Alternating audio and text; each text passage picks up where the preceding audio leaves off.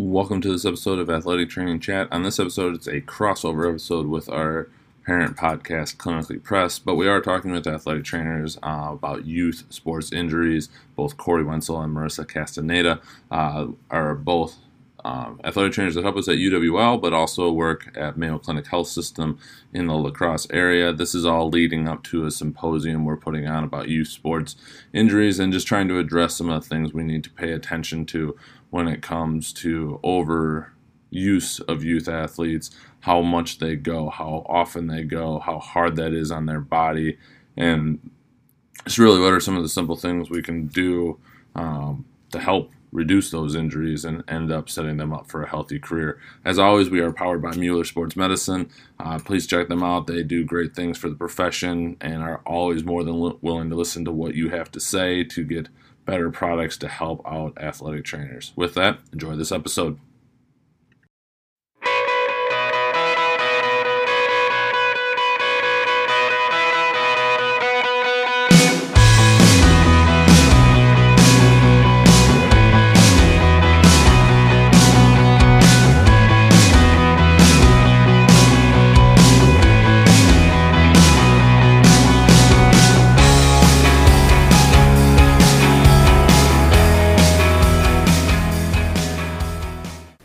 Well, welcome to this episode of Clinically Pressed. We are here with Corey Wenzel and Marissa Castaneda. Yep.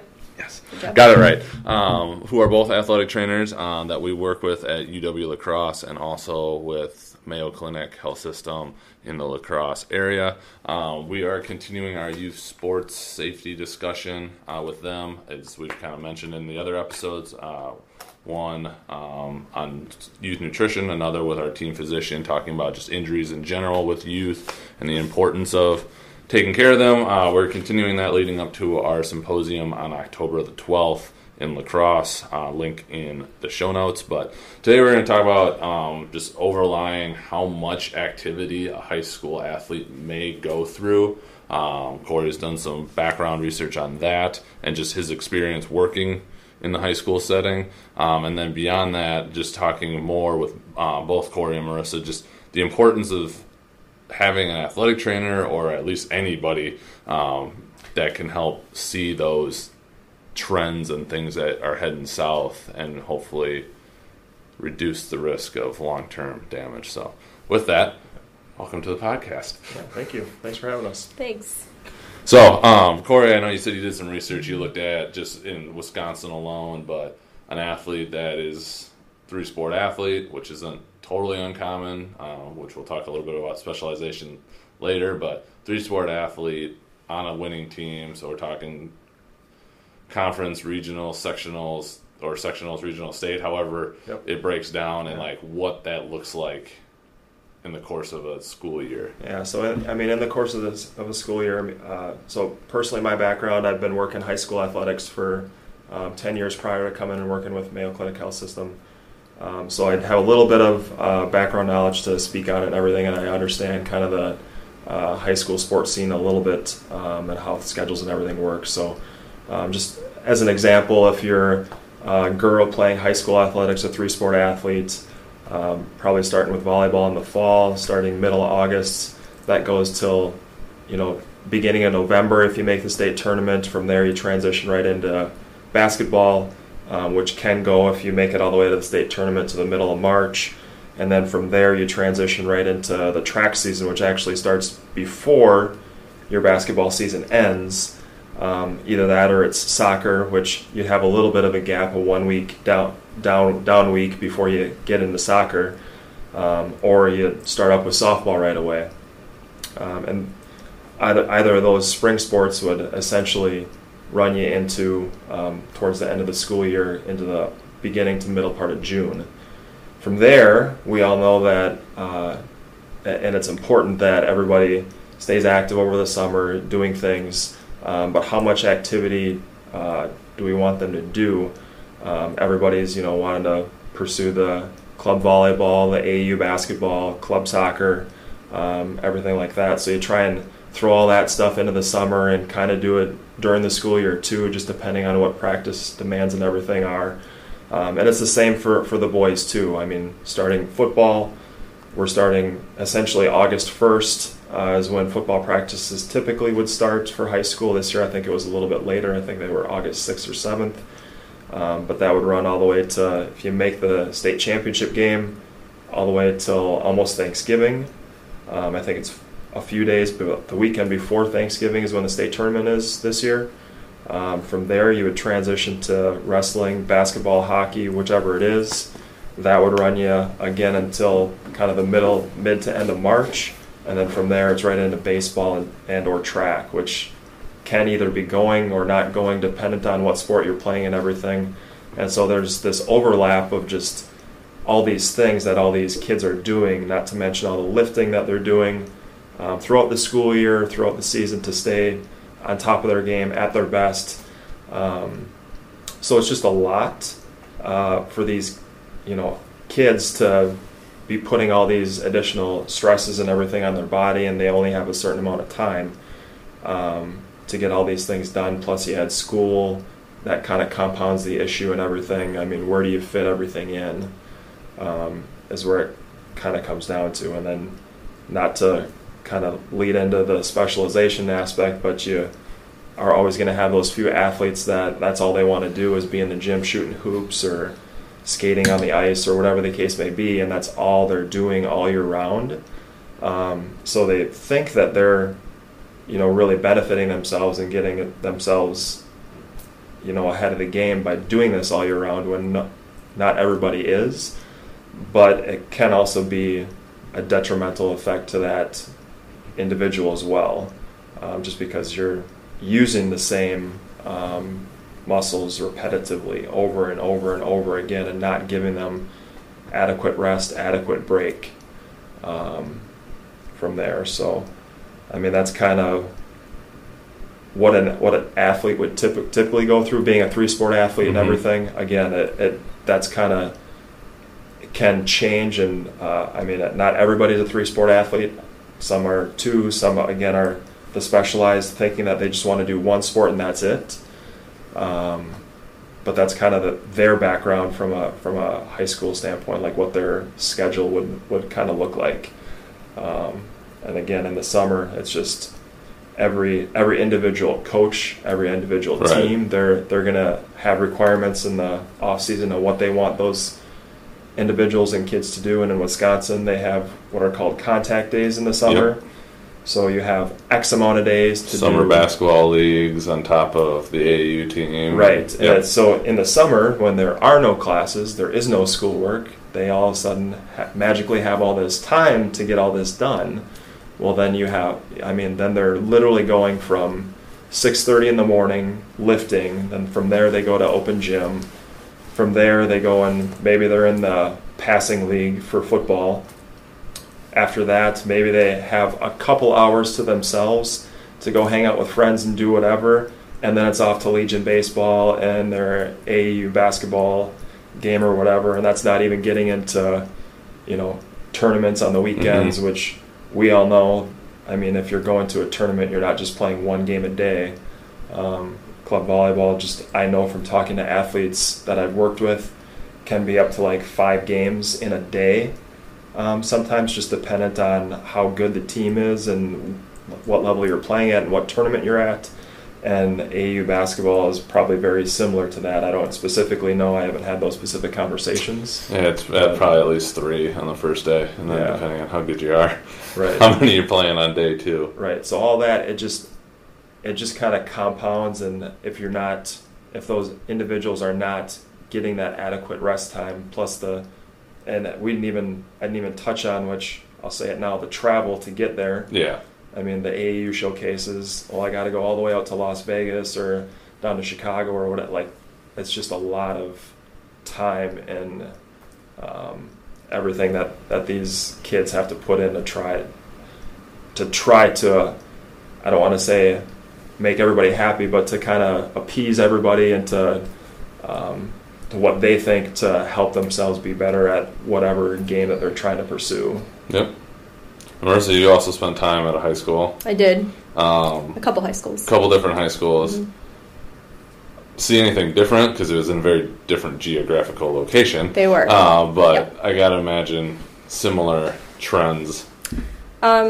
Yes, I feel like to an extent. I think so I worked at a high school down south, and down south it was a little bit, I don't want to say like lackadaisical, but they definitely like did take a little bit more time to recover between seasons, and so not necessarily everybody was doing club sports like either, so it was strictly just like school athletics. Okay. And they were just fine. But again, it's also like smaller schools, rural schools. Right. That like you have a freshman and a senior playing on the same team, or you have 8th graders and freshman football players playing together, which there's a difference there. So, but I would agree. So obviously with all of that, like, you know, you talked about just even the commitment, and you can refer back to our podcast with AJ Jagum on, you know, like, they're not sleeping to recover from that, and obviously they're not probably eating well enough or just generally recovering well enough, which is something we also talked about with Doc Erickson. I know one of the topics we want to talk about is the role of the athletic trainer, and Marissa, I'll let you take this one away, and just like how that can help, and ultimately kind of tying into what we're trying to show with this symposium and this kind of overall general thing that we're pushing out there. So I'll kind of just turn it over to you on that one. Great. So I feel like the athletic trainer is the first line of defense, right? That's how we always tout ourselves, or is almost similar to like a primary care physician. Kind of, we know a little bit about everything, but parents don't really see that as much, and either it's because they don't know what the athletic trainer knows, or what our schooling is, or what we do, or whatever. Tape ankles and give water, right? Right, exactly. Yeah. Like, whatever reason, if there's an athletic trainer at the event, they're there for a reason, and that is to help your child if there is an injury in whatever capacity. If it's like a acute injury where they're getting a fracture, or if it's, hey, his wrist has been hurting for a while, can you take a look at it? Like, feel free to utilize that AT that's there, because that's why they're there. And I would just say to emphasize to parents that we really do have the athlete's best interests at heart, and we can really navigate that return to play. So say your kid gets hurt in whatever mid-basketball season or something. You go to the doctor and you get a diagnosis, but then you don't know where to go from there, how far to push them or whatever, and that's where I think really we shine, so that we can mitigate some of those overuse injuries that we do see, and then really help them get back into prime condition. So, if there aren't athletic trainers at the events that you're there, then I feel like parents should be asking questions, and maybe some of them are, and maybe some of them aren't, and those questions can be directed to like coaches, to the sport organization staff, whatever it is. You should be aware of what are the procedures if something happens to my kid. Like, if he gets hit in the head with a soccer ball, can he go back into play? Does this coach know what he should be doing? Not necessarily that the coach is doing a concussion evaluation, but they can recognize, all right, this kid got hit in the head. He's saying he feels dizzy. He needs to sit. Right. Something like and that. And even some officials with that, because I know they're, at least in the collegiate level, and you guys could elaborate on the high school, if they have any suspicion, they're supposed to send the person off. They're supposed to get evaluated. Yeah. Supposed to. Yeah. And I understand they've got their own things going on. Right. But yeah, no, that's something that has been supposedly emphasized. But then that's something that changes too with like tournaments, where you're getting refs from all over the area. So you're getting a hodgepodge group of people who, yes, know the rules for everything, but don't know what the specific rules are for that venue, or where an AT is located, or where whatever is located, right? Because they're traveling in or whatever. Mm-hmm. So the NATA, National Athletic Trainers Association, has a checklist that parents can utilize, or coaches or refs or, again, sport organizers can utilize, and then they'll go through a little bit of the basic steps of everything that we do. One, is your coach CPR and AED certified? Is your ref CPR and AED certified? 2, what do they do if there's an injury? Is there, ice available or something? Or what other services are there? 3, where's the nearest hospital? Like, that's not really something you think about until, like, something bad happens. Right. Yeah. And then a couple other things such as like weather if you're outside, so lightning policy or heat illness, something like that. Like, do they know steps that should be taken? And also, can they remain calm if they have to call 911? Which I think are all very viable questions that parents should be asking. You have anything to add to that? No, I was going to transition to the next kind of question on that. But I was just going to touch on, Marissa had mentioned just overuse injuries, and had mentioned the concussion as an example, but also like the Little League pitcher who there's generally not going to be an athletic trainer covering every Little League game that your child is going to be playing in, but your child is having shoulder pain. Like, what do we do about that? Well, and we always kind of say, don't ignore the shoulder pain. Don't turn it into something that's going to be bigger than what it is. Have them rest right away. It'll probably resolve within a couple of days. Yeah. And it turns into a non-issue versus if you keep on pushing it, well, I have a little bit of pain, but it's not too bad. I can play through it. 2 weeks later, I got a little bit more pain, but it's the middle of the season. I don't want to miss it. It's an important game. And now 2 weeks after that, my arm is about ready to fall off. Well, now I just create a big problem for myself. Right. And now I have to have some big intervention because, and again, kids have another kind of compounding factor. They have all those open growth plates in their body, whereas adults, we're done growing. Sorry, folks. But by the time we're 18, 19, most growth plates in the body are closed for both boys and girls at that time. So beyond then, nobody's really going to do any more growing. So just to have those open growth plates and everything, while they're participating, it's just very easy to get all these other stresses to those areas and not really know, I guess, how to treat it or what to do for it other than, well, put a bag of ice on it, because that seems to be the typical go-to for everything. So, yeah, what I was going to kind of ask about, just like on a more global thing, is we were talking about high school rates of participation and just how much they're doing, and obviously within our profession of athletic training, there's a lot of push to have athletic trainers at high schools, and I feel like it's framed, and rightfully so, more as the if something's going to happen, as you reference, the acute thing at the event when it happens. But if you can get, a person in a capacity where they can look at the trends of that 3-sport athlete or help establish something, because I think if it's available, which again, this is still going out there, but like if you have a good strength and conditioning coach that is also noticing those things, that, it's not just go all year long, because nobody can really tolerate that, but having that athletic trainer that gets to know the athletes and what they're like, and to your point, Corey, is the encouraging, let's come in and make this a 1 to 2 day thing, not a 1 to 2 week thing, and ultimately a 1 to 2 month or longer thing, just by mitigating that or making a policy of people need to like kind of downshift, whether it's just practice or whatever it may be, throughout your sport. Yeah. So I don't know if you guys have any specific thoughts on that. I think that could, it's another selling point for the athletic trainer for, yes, you're going to save the big lawsuit issue by having them there, but you could also, in theory, save a lot of medical costs to a lot of people. By, again, if it's a sore shoulder, you're turning it into just maybe some slight overuse to not a torn rotator cuff muscle or something else. So before coming over here and working specifically down at UWL, and now more recently out at Mayo Clinic,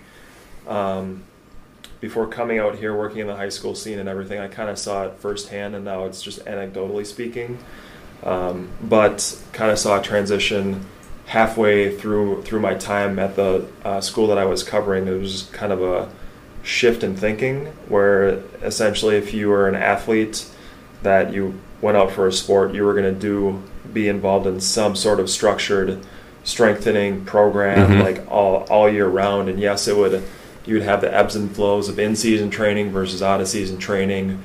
We know that out-of-season you're going to be lifting harder and training harder and everything.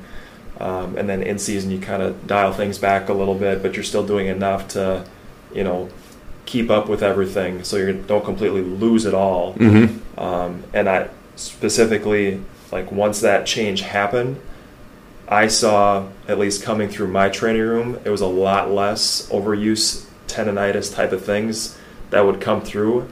Kids generally didn't come through unless it was acute stuff that happened. So the football player that breaks his leg, it's the quote preventable stuff, which all that stuff goes. Like, once you implement that style of training, that kind of program, and you actually have a team around you, like the coaching staff, the parents, everything that's bought in, you actually see those overuse injuries not go away, because you can't prevent everything, but it's dramatically decreased, and it's absolutely amazing to look. And I don't have specific numbers to share with everybody, but just from what I can remember, the first few years it just seemed like there was a lot of nagging problems that I was there, and then even the last couple of years that I was there, so a difference of about 8 years in between there, can't remember a whole lot of nagging stuff. It was the big ACL tear that we still, unfortunately, can't prevent the contact ACL injury from happening,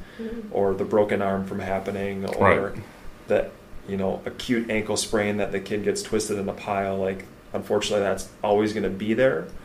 But the rotator cuff, impingement, tendonitis, Achilles tendinopathy, patellar tendonitis, shin splint issues, that stuff tends to get better and go away.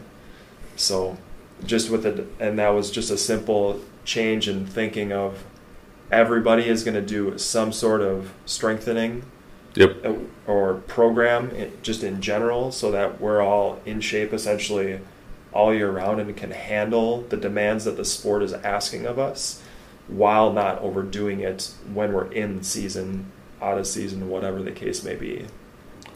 I think that speaks to a really important thing of just not forgetting the basics. Yeah. Just you can prevent a lot by being basically strong. It doesn't have to be the fancy exercise or all the fancy equipment, like basics and movement.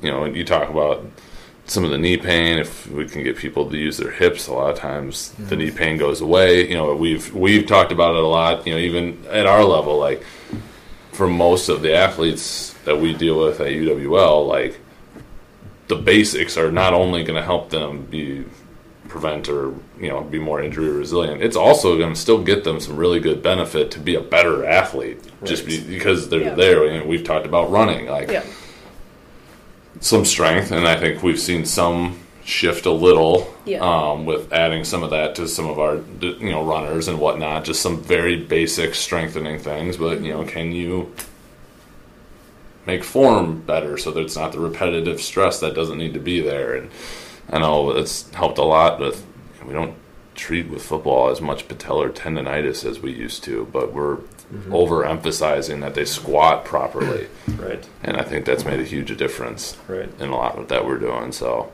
I think that comes back to, like, coaches, just how creative can you be, and maybe taking a day a week to do something other than your specific sport or those specific movements you have to do in your sport.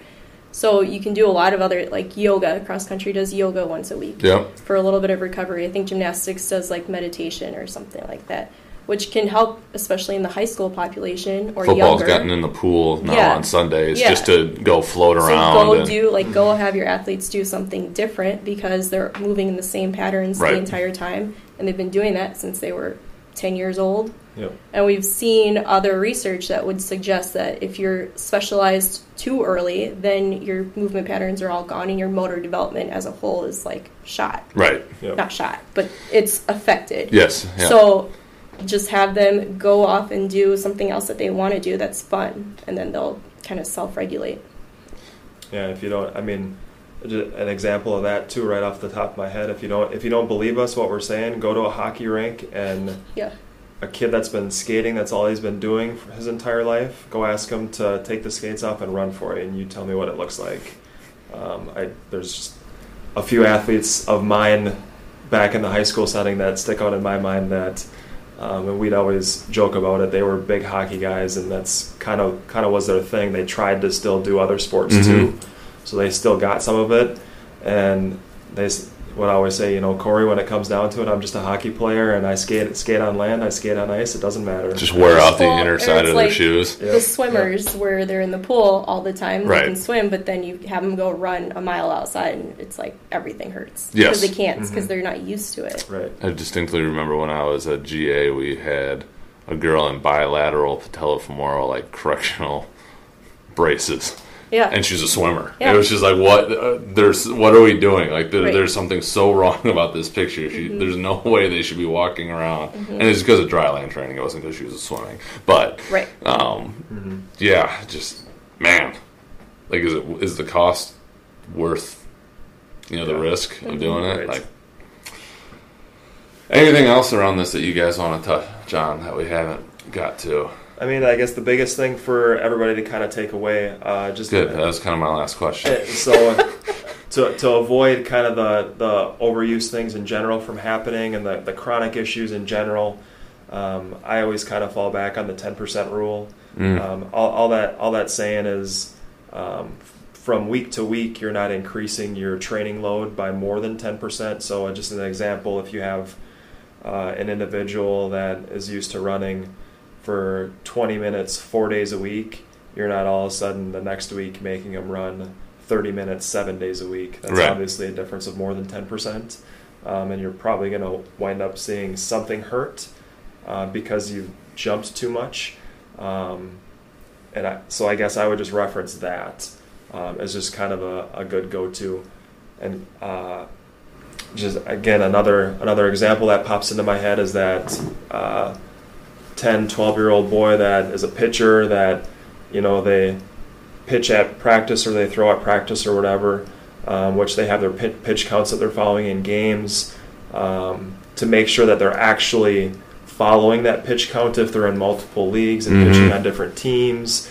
Even if it doesn't reset when you put on a different jersey. Right, and even to the extent that Dad's home from work, hey, Dad, can we go and throw a few in the backyard? Those pitches still count. Like, it's still an actual pitch. Yep. So it still has to count in that total. Like, you can't ignore that, even though it's just backyard throwing the ball around with Dad. Like, all that stuff matters. And it, if you're again talking about growth plates and issues there, every little stress it adds up. So one throw might not seem like a lot, but when you're dealing with a sore shoulder, one throw might be the next. Like, that might be all you have is one more throw, in which case I would say you should be scaling back a little bit. So definitely I would say that 10% rule is a good rule to follow. So that is how you would take something that is complicated and make it simple? Right, yes. Yes. Just making sure so we come full circle. Oh, okay. So turning that over to you, Marissa, just kind of as the final question, in this whole, because obviously it can be very complicated in terms of balancing things.